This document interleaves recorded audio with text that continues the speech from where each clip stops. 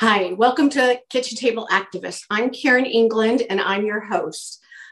We believe that everybody can make a difference at the state, local, and federal government right from their kitchen table. And so we aim to equip you and empower you to get you to go out and engage. And so weekly, we're doing a podcast so that you can go out and make a difference in your community.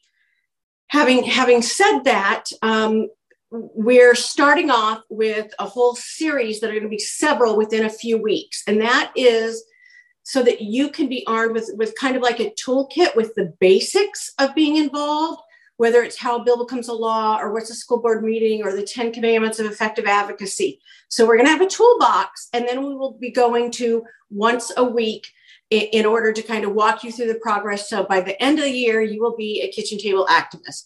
So today, we're going to talk about back to school. You know, we just finished a 3-day weekend, Martin Luther King Day. We all just celebrated. And it's time to kind of refocus and see what's going on with education and what's going on with our kids in school.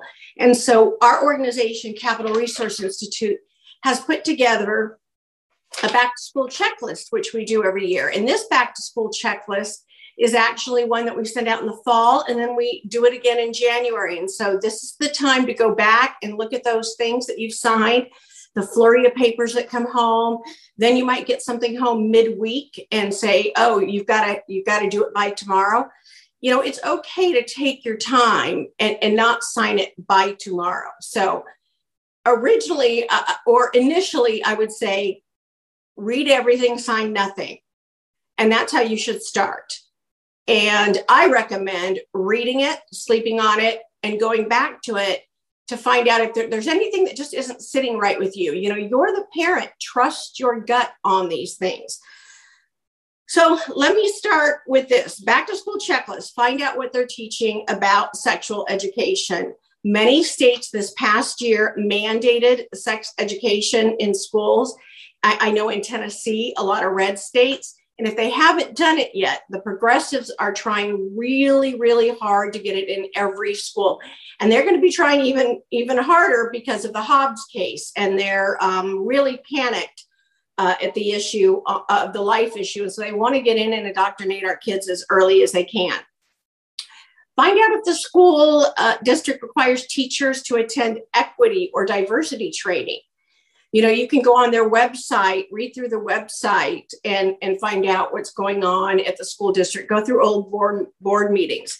You need to find out what your rights are regarding opting students out of controversial subjects, social emotional learning, sex ed, gender identity and fluidity, critical race theory, or the concepts, because critical race theory is just teaching through the lens of critical race theory.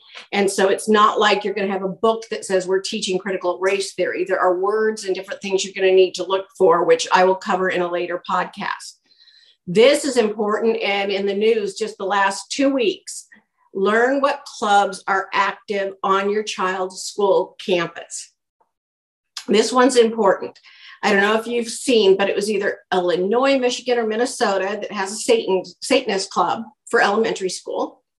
And then we've got down in LA, we have a Rainbow Club, which is a gay pride club for elementary schools. And most school districts do not notify parents before the kids join the club. Now, the Satanist club is interesting because they wanted notices sent home because, you know, they wanted they wanted the school and the parents of the community to know they were there and that they were having a Satanist club. And I know what you're thinking about, well, how can we do this? Let's outlaw it. I'm not an attorney, just play one at work. But if your school district allows clubs, they cannot discriminate on religion, and that would go for Fellowship of Christian Athletes, and it would go for a Satanist club. So it is legal, sadly. That's what our country's come to. So find out. And this is something where you can go in and you can change the policy at the local school district level. You can say, hey, we want a policy that says before our kids can join a club, we want parental notification and consent. There's nothing wrong with that. If a parent doesn't want their child to be in Fellowship of Christian Athletes, then that is the parent's choice. You know, this works both ways. That way our kids don't end up like many kids in the Rainbow Club being indoctrinated in elementary school. Both of these were in elementary schools, mind you. Oh, this is a good one, especially for middle school and high school. Find out if your school has a student newspaper. You need to subscribe to it. You need to get your hands on it. There are often announcements, op-eds, advertisements in the student newspaper on the controversial subjects. So a big thing is to have students lead.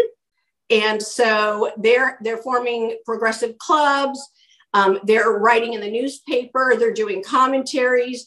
You know, I've seen everything from advertisements for Planned Parenthood in the student-led newspaper. In the school will get away with it by saying, hey, that's journalism, that's student-led. It's not the school doing it.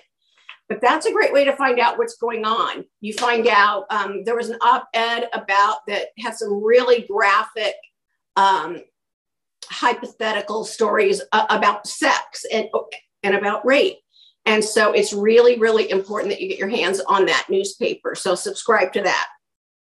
That goes hand in hand with find out if the school has a student club for progressive activism, and you need to get on their email list.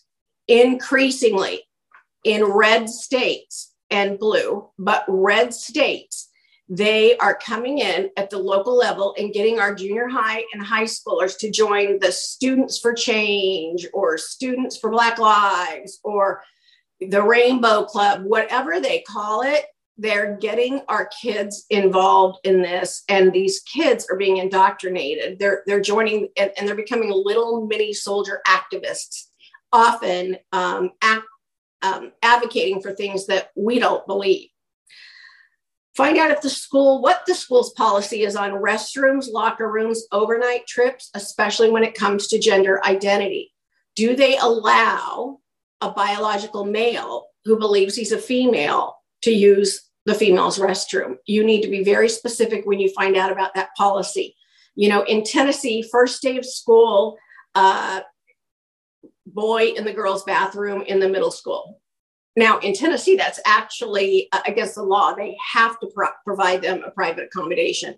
In California, the law is that you need to let them go in. And if the student that is not transgender wants privacy, they have to assert and go get a private accommodation. So it's a little bit backwards, but it doesn't matter if you're in a red or a blue state, you need to find out. Nevada is another state that's allowing it. And so you need to find out. Find out if your child can be released for confidential medical services. And this is our last one. So if you live in a state, California, Nevada, where minors through case law or something else have the right, and this is a right that's been given, like I said, through case law, to have confidential medical services without the parents knowing, i.e. abortion, birth control. Now it's moving into gender transformation, gender affirming drugs, that kind of thing.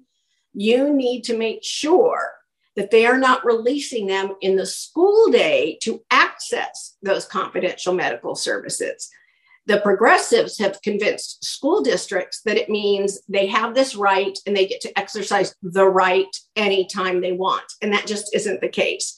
And even in California, where they say it's the case, it is not. A school district may allow them to leave and they also may not. So even though you're a closed campus in California, they're probably letting you leave for confidential medical services. So this is our back to school checklist. Hopefully it was helpful for parents, grandparents. And I just want to encourage you to get engaged. I hope this podcast educated you. I hope you're a bit more empowered. And I just want to encourage you to be bold. Who knows? Maybe you've been called for such a time as this.